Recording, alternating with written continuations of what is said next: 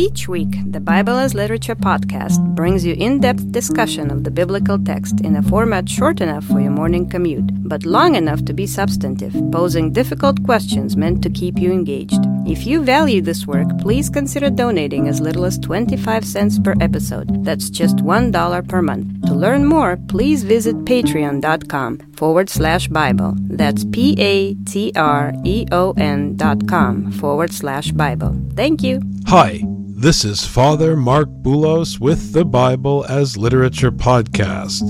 The problem with all contemporary churches is that we treat the term Scripture as though it were a noun. We gossip about the Bible like a difficult relative nobody wants to visit, but everyone loves to discuss.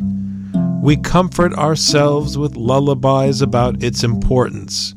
We mostly ignore it unless we need a good quote to make our point. We have ideas, feelings, and opinions about it. We argue about who owns it and what good or evil it has caused. It operates as an abstraction in our mind, like a teenage crush or nemesis. We hold it up at rallies. We use it to blame each other. We do and say everything with it, but the one thing necessary for it to work. We refuse to read, hear, and study it daily until the seed does what the seed does.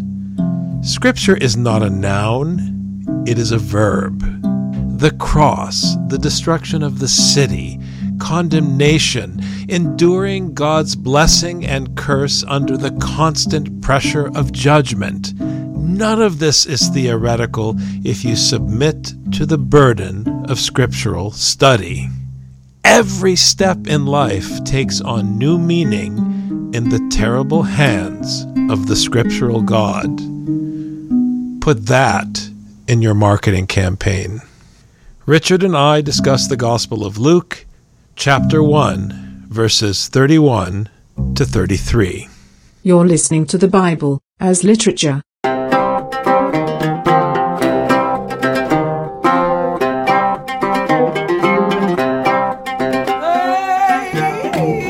Hi, this is Father Mark Boulos. And this is Dr. Richard Benton. And you are listening to episode 436 of the Bible as Literature podcast. The great thing about Scripture is after it blows everything up, after it enters into the camp, drops the bomb, brings down the temple, undermines the priest, confounds the community,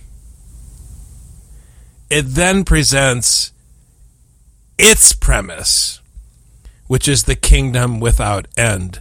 The kingdom that you can't lay your hands on. The kingdom we heard about first in the Gospel of Matthew, the kingdom of the heavens. And the one who is enthroned in this kingdom, the one who represents the king of this kingdom on earth, comes from a line that you can't lay your hands on. Now we are getting down to business. This is the only way that Scripture can challenge us with its authority.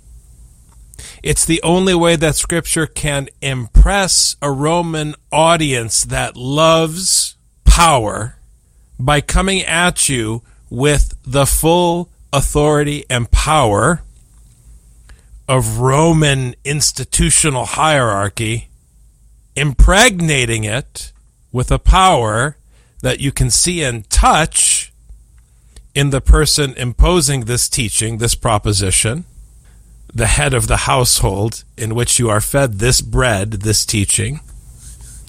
But you can't lay your hands on this kingdom. You can't lay your hands on this throne.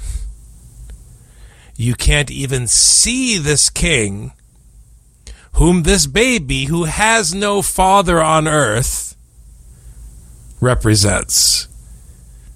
And he's replacing a temple that was destroyed historically and was just emasculated in your mind. Welcome to the New Testament. And when we come into this, everyone's going to be thinking about Jesus, and they're going to be thinking about the baby Jesus, and they're going to be thinking about the manger and how cute and everything, and then they're going to think about Jesus wandering around in the wilderness and teaching and finding disciples and making his band of people and all this kind of thing. But that's not the speech that the angel is presenting. He's presenting a king with a throne and a kingdom, okay? At this point in the story, we can't help but think of kings and thrones and kingdoms. I mean, that's the only way to think of this. If we aren't thinking that, then the reality of the literary Jesus is not going to strike us the way it's supposed to, because Jesus goes against all of these images that are being built up.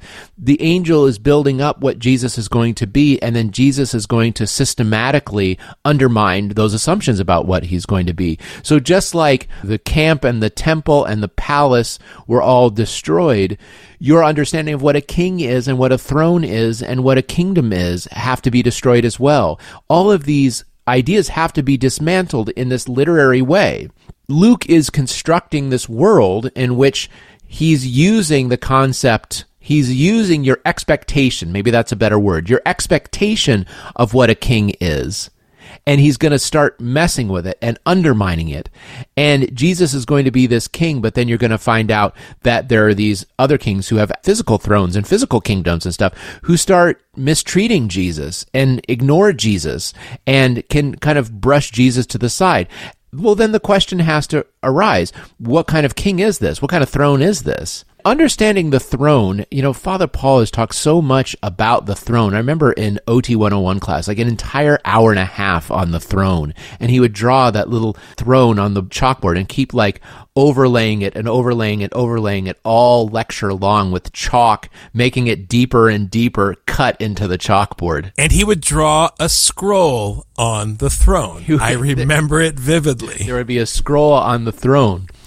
He lectured that long because the throne is functional. Everyone understands that the throne is powerful. Everyone understands the throne is powerful. It doesn't matter where you come from or what you do or anything. And I can show this to you because 2,000 years later, Saddam Hussein went and built thrones in every one of his houses so he could sit in them. Okay? Now, is this a Middle Eastern thing? No, it isn't, because when my American friend from the Midwest was in the army, went to Iraq after they got rid of Saddam Hussein, him and all of his buddies took pictures of themselves sitting in the throne. Why is that? They didn't take pictures of them sitting at Saddam Hussein's dining room table, only at his throne. Everybody knew that the throne was powerful, okay? But that's not enough to understand that it's powerful. What does it mean to have power? It's very specific what that power is. That power is to judge. The power is to judge. And so when Jesus sits on the throne, he's going to judge. And when the Lord sits in order to judge. So sitting and thrones are about judgment. And therefore, who sits in the throne? The king, which means the king functions as judge. That's why mishpat, justice, is one of the most important traits of a good king. The trait that Solomon had was wisdom. If you're supposed to be like Saul and just lead people out into battle, wisdom isn't as important. But if your job is to judge, which is in fact the role of the king, you must have wisdom. Otherwise, you're going to make bad decisions and the people are going to suffer. The throne is judgment. The king who sits on it is the judge. And wisdom is the way in which he judges if he is a good king, if he's given this gift from God as Solomon. This is all setting up this king on a throne. But at this point in the story, I can't talk yet about how Jesus doesn't actually get to sit down anytime during the course of his life in Luke. We have to leave that to the side. We have to sit with Mary here, whose expectations are the normal ones, that there's going to be like a chair, and there's going to be a building, and there's going to be a guy with his butt sitting on the chair. that's not what's going to happen, but we have to stay in the literary mindset of the literary Mary in this literary situation we have unfolding now. We already know from the narrative arc of the New Testament that Jesus will be seated at the right hand of power. That's how he is presented or posited in Matthew. So we have to hear what's happening in Luke, but we already understand something about the throne as a function from our hearing of Matthew and Mark. It's very important. That's what I was referring to earlier. Because you're starting to think of Jesus as the king, but that's tricky. Just like you can't think of the paterfamilias in a Roman context as Christ, even though functionally the paterfamilias is the local household deity. He is functionally the authority of Christ, just like Christ is functionally the authority of Elohim. But you can't tell me the paterfamilias is Jesus. That's nonsense. We're not talking about ontology and philosophy. We're talking about functionality. This business about the chair is the key. I will never forget the first time I saw it, Richard, in a monastery when the abbot was traveling. At the end of the service, at the time for the blessing, the monks lined up to take a blessing from the chair.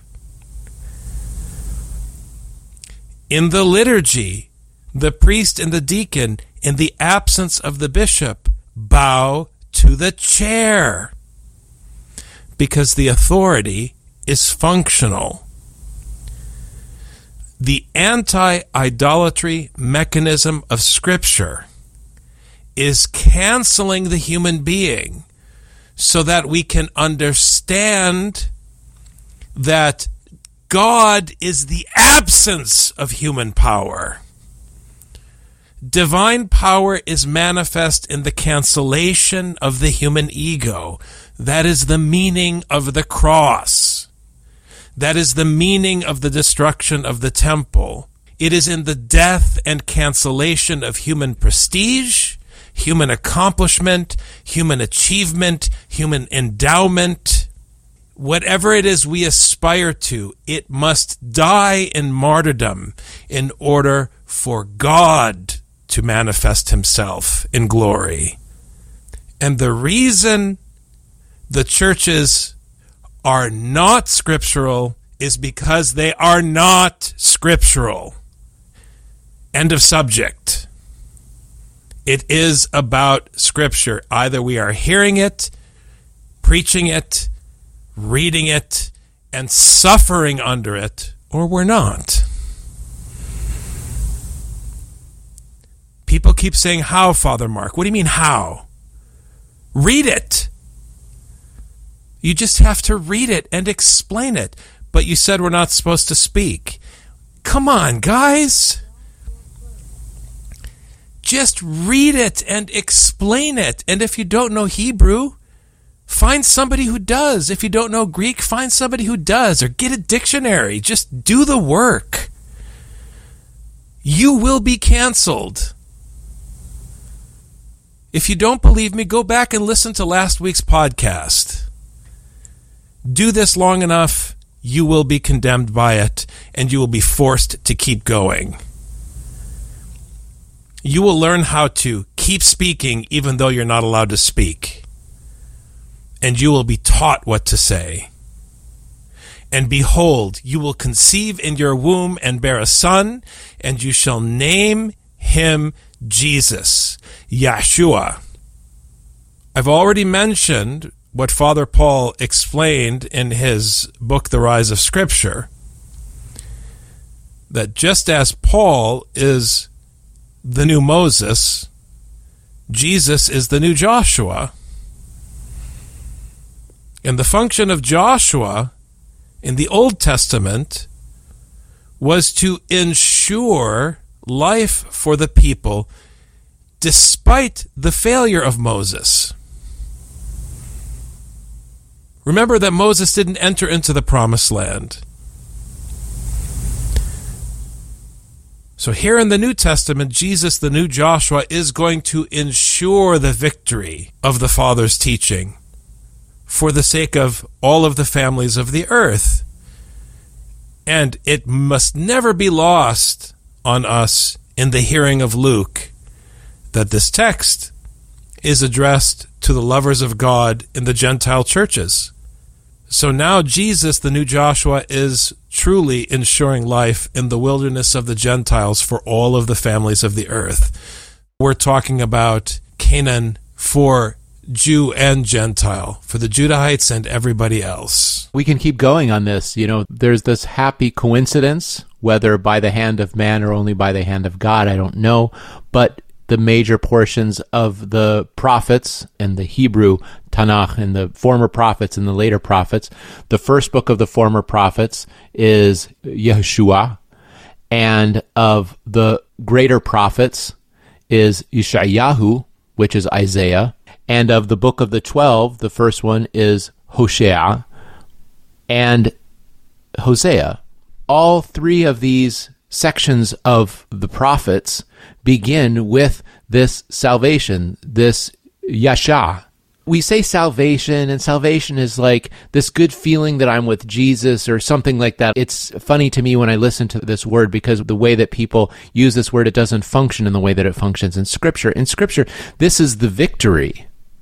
The salvation is you're being saved from an army. But it's not being saved. It's not about me being saved. The name is the Lord saves in all three of these cases. All three of these names, even though they sound a little bit different, they're in a different order, they all have the same meaning. The Lord saves. And that doesn't mean like, oh, great, so I know that I'm saved by the Lord. That's the one who saved me. It doesn't mean you're saved and it happens to be the Lord who saved you. It means there is one who saves, and that's the Lord. So don't ignore him. Even if we get to a point, which we inevitably will, at which Jesus doesn't look like a king, doesn't look like a judge, doesn't look like the right hand of power, it is still the Lord who saves. And in spite of what you see, you have to recognize what the Lord has been trying to speak through every one of his prophets. That's why the prophets keep getting named the same name, section after section. And it's the salvation that only the Lord has, because it's only the Lord who is victorious. The Lord not only is the one who sits on the throne and judges with wisdom, he's also the one who is victorious. He's the Lord of hosts. He's the head of the army. He's both in the ideal sense. But his victory is eschatological. It's of the heavens. It's something that we can't grasp in the way that we like to grasp it. It's not immediate in the way that we feel most comfortable with it. So where things start to look like it's sideways, it might be the Lord's victory. We don't know what the Lord's victory looks like, and that's what makes us nervous. We know what victory looks like in Ukraine. We know what happens when one side is victorious or the other, and we know what it takes to get there for one side or the other to be victorious. But Zelensky doesn't sit on the throne that the Lord sits on, and neither does Putin. There's one throne, and it's in the heavens. Both sides might lose. Both sides might win. Russia might win. Ukraine might win. But the only one that brings victory is the Lord, and it's not in the way that you think. It's not the way that you want. And his victory doesn't mean, now we get to be with Jesus. No, I was just reading Amos today, and he said there's going to be a sieve, and he's going to sift everyone in the sieve, and he's going to get the pebbles out, and the ones that are left over are going to be the ones that get saved, and then the ones that don't make it through, like they're the ones, when you're sifting grain, you have to throw the rocks out, but only the Lord gets the sieve. He says, yes, Israelites, I saved you out of Egypt, but the Philistines I save out of Caphtor, the Syrians I save too. That's what I do. That's what I do. So Israel, it's not about you, that you were saved. It's about me. I am the one who saves. Richard, win what? Win what? He who sits in the heavens laughs. He scoffs. What does a war mean? What do you win when everything turns to ash and dung in the end? What is the fight about? This is the scriptural premise. The cross is the premise.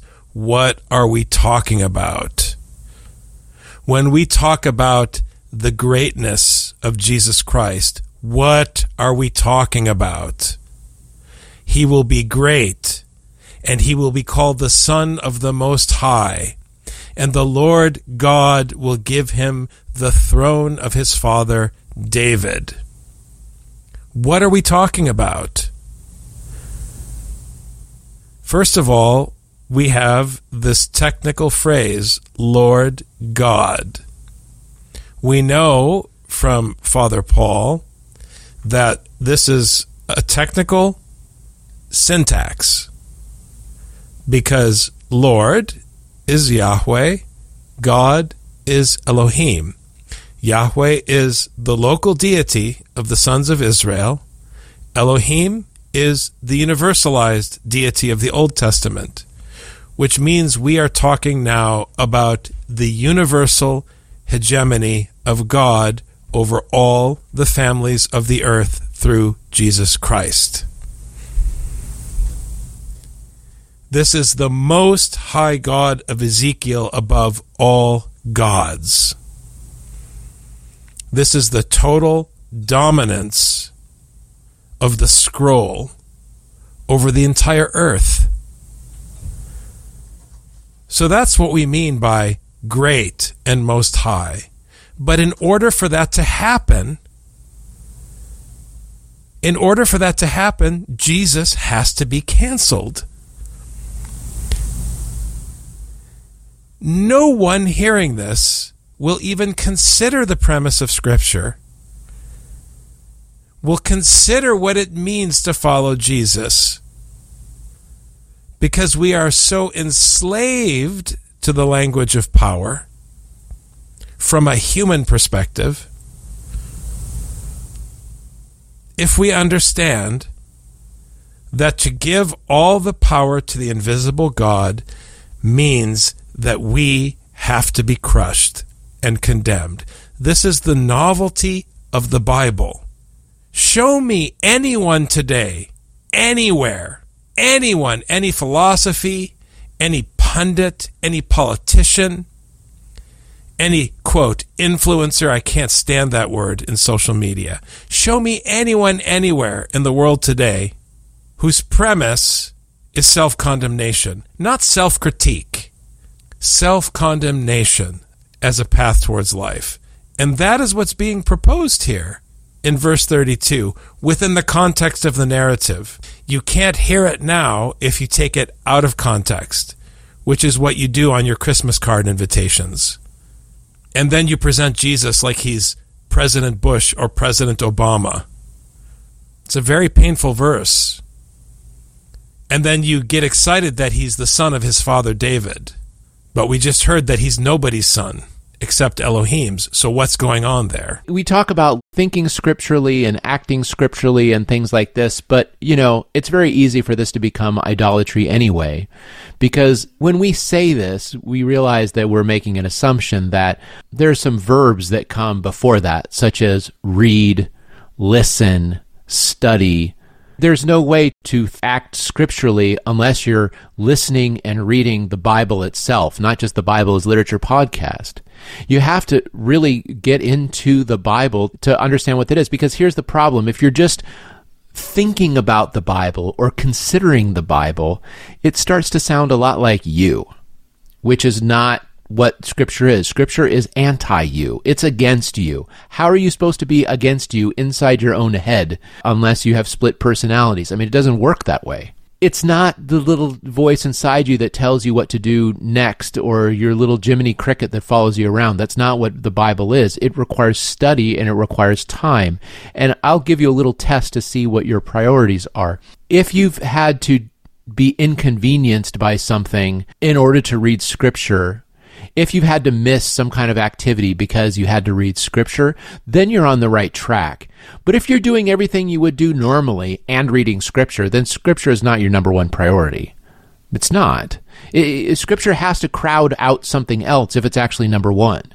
So that's just a little test you can perform. You and I, Father, had to spend some time understanding what this meant. The throne of his father David. Well, it was a big deal that he's not the son of David. He made a big deal here, made a big deal in Matthew. Okay, so what does it mean of his father David? The son of David means the king. First of all, doesn't necessarily mean genetics. It's the category of David as kind of the exemplary king, and you're the son of that, which means you're the king. A son of Washington doesn't mean that you're produced by his marriage. No, it means that you're a president of the same mindset of George Washington. That's what a son of Washington would mean. That's the first piece. The second piece is that this is the eschatological David. This is the shepherd David that undermines what kingship is. And this is what we read again and again in the prophets. That's how we understand what David functions as an eschatological king, as opposed to the king who has a lot of problems in 1st and 2nd Samuel, where David acts like all the other kings. He goes and he slaughters tens of thousands of people, and then he helps one disabled person, and everyone claps their hands. He should be taking care of disabled people, but the slaughtering the tens of thousands, it's very easy to forget. David in Samuel acts as just a plain old regular king. But when he starts out as the shepherd, and he's chosen as the shepherd, as the one who's on the margins, that's where he is chosen as king. And so when we think of the eschatological David, it has to undermine our concept, our understanding of what the king is. So we have to keep reading Scripture and studying Scripture and listening to Scripture so that that image of the eschatological David comes into mind. Otherwise, we're going to think that Jesus is going to be a king just like David was, and ask if he can build a temple and have a conversation and then slaughter tens of thousands of people in Syria and blah, blah, blah, like the other David did. No, this is the eschatological David, the one who's patterned after the shepherd David. And this is how Jesus will reign. That's the hope in Scripture, that the staff of the shepherd, which is functional, it's the staff of the scroll of the teaching. That's why Father Paul used to put a scroll on the chair. It's a reference to Ezekiel. That the staff of the shepherd is in opposition to the king and city in the classical world. That is the hope, because if the scroll reigns, then no human being reigns. It is in the absence of human power that God is manifest. And that's not an ideological statement. Scripture actualizes it through judgment and condemnation of the addressee and the preacher. That is what we have been explaining in the condemnation of Zacharias and the deconstruction of the temple in chapter 1 of Luke. Luke is making it possible for the scriptural God to be made manifest by deconstructing the things that you build and deconstructing the very people, the very individual, be it me or Richard, reading Luke to you. This is the point. Let the reader beware. The one actually reciting the text is on notice. Are you kidding me? It is only when every voice is silenced, in this sense, that God, the scriptural God, who is the absence of human tyranny. I don't know how else to say it, Rich. It is only in this moment, in the crucifixion, that there is hope. How do you convince people that the absence of hope from a human perspective is hope? You don't have to convince the poor. And that's the beauty of the New Testament. And he will reign over the house of Jacob forever, and his kingdom will have no end.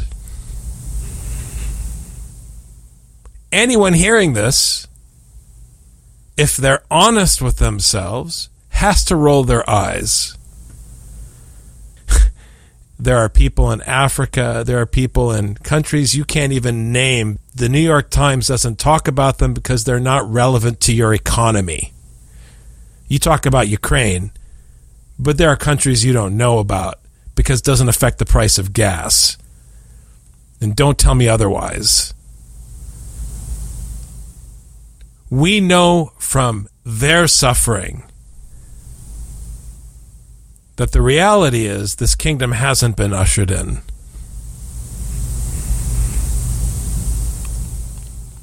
So the promise of this teaching begins, and the hope of this teaching depends on our condemnation, the condemnation of the things we build, the deconstruction of the things we want to say, and the supplanting of them with the words of Luke, the things that he is setting forth, which Scripture has been setting forth from Genesis until now, the law that is set before us, the law of God. This law by which he rules will be the word of his Father. He will reign. We have this word twice, Vasilevsi. He will reign. Vasilias, of his kingdom, there will be no end. So this is really about his reigning. And again, we're going to think that he is supplanting Caesar. He's going to somehow get a chair on the mountain in Jerusalem, and Caesar is not going to be able to tell him what to do, and he's going to be able to tell the Jews what to do, and he's going to be able to tell the Romans to get out of town. This is what he's going to be able to do. This is our understanding of what being on the throne of his father David means. He's going to be sitting in Jerusalem, naturally, and that he's going to reign over the house of Jacob. The house of Jacob, that's a house of Israel. That's a united Israel. Before, there was this split between the north and the south. So he's going to rule over all 10 tribes, all the stuff that we really wanted. And that his kingdom is going to have no end. We don't have to worry ever again. But like you said, Father, the victory that the Lord posits, that the Lord imposes, that the Lord enjoys, is not necessarily our enjoyment. Human beings, we're going to suffer. We're biological. Like, we get hurt, we die, we get sick. That's part of being biological. There's no end to that. But that's different than the victory that he's talking about. The victory he's talking about is that those who are alive, whether sick or healthy, are going to live according to his word, according to his Torah. And when they live according to his Torah, their obedience will be seen and their righteousness will be seen, and everyone from all the nations all around will see what this means and what this looks like. And that's when Jesus reigns. But when Jesus reigns as king and everyone is following Torah, everyone is living according to this Torah until their death. Everyone is martyred as a matter of course. That martyrdom just becomes normal. We want to eliminate martyrdom by making an American Christian empire so that nobody has to be martyred ever again. But who's going to testify to the fact that this teaching is more important than anything that anybody does anywhere in the world? Like I said with reading Scripture, if reading Scripture isn't cutting into how you live your life, then it's definitely not number one priority. If following Torah isn't cutting into the rest of your life, then how do you know it's number one priority? And until you actually face the choice of Torah or life, how do you know Torah is number one? You don't know. But as a matter of course, in that kingdom when Jesus reigns, then it's Torah number one every single time. But there's a lot of sifting God's going to have to do to find the, 2 people who might be willing to do that.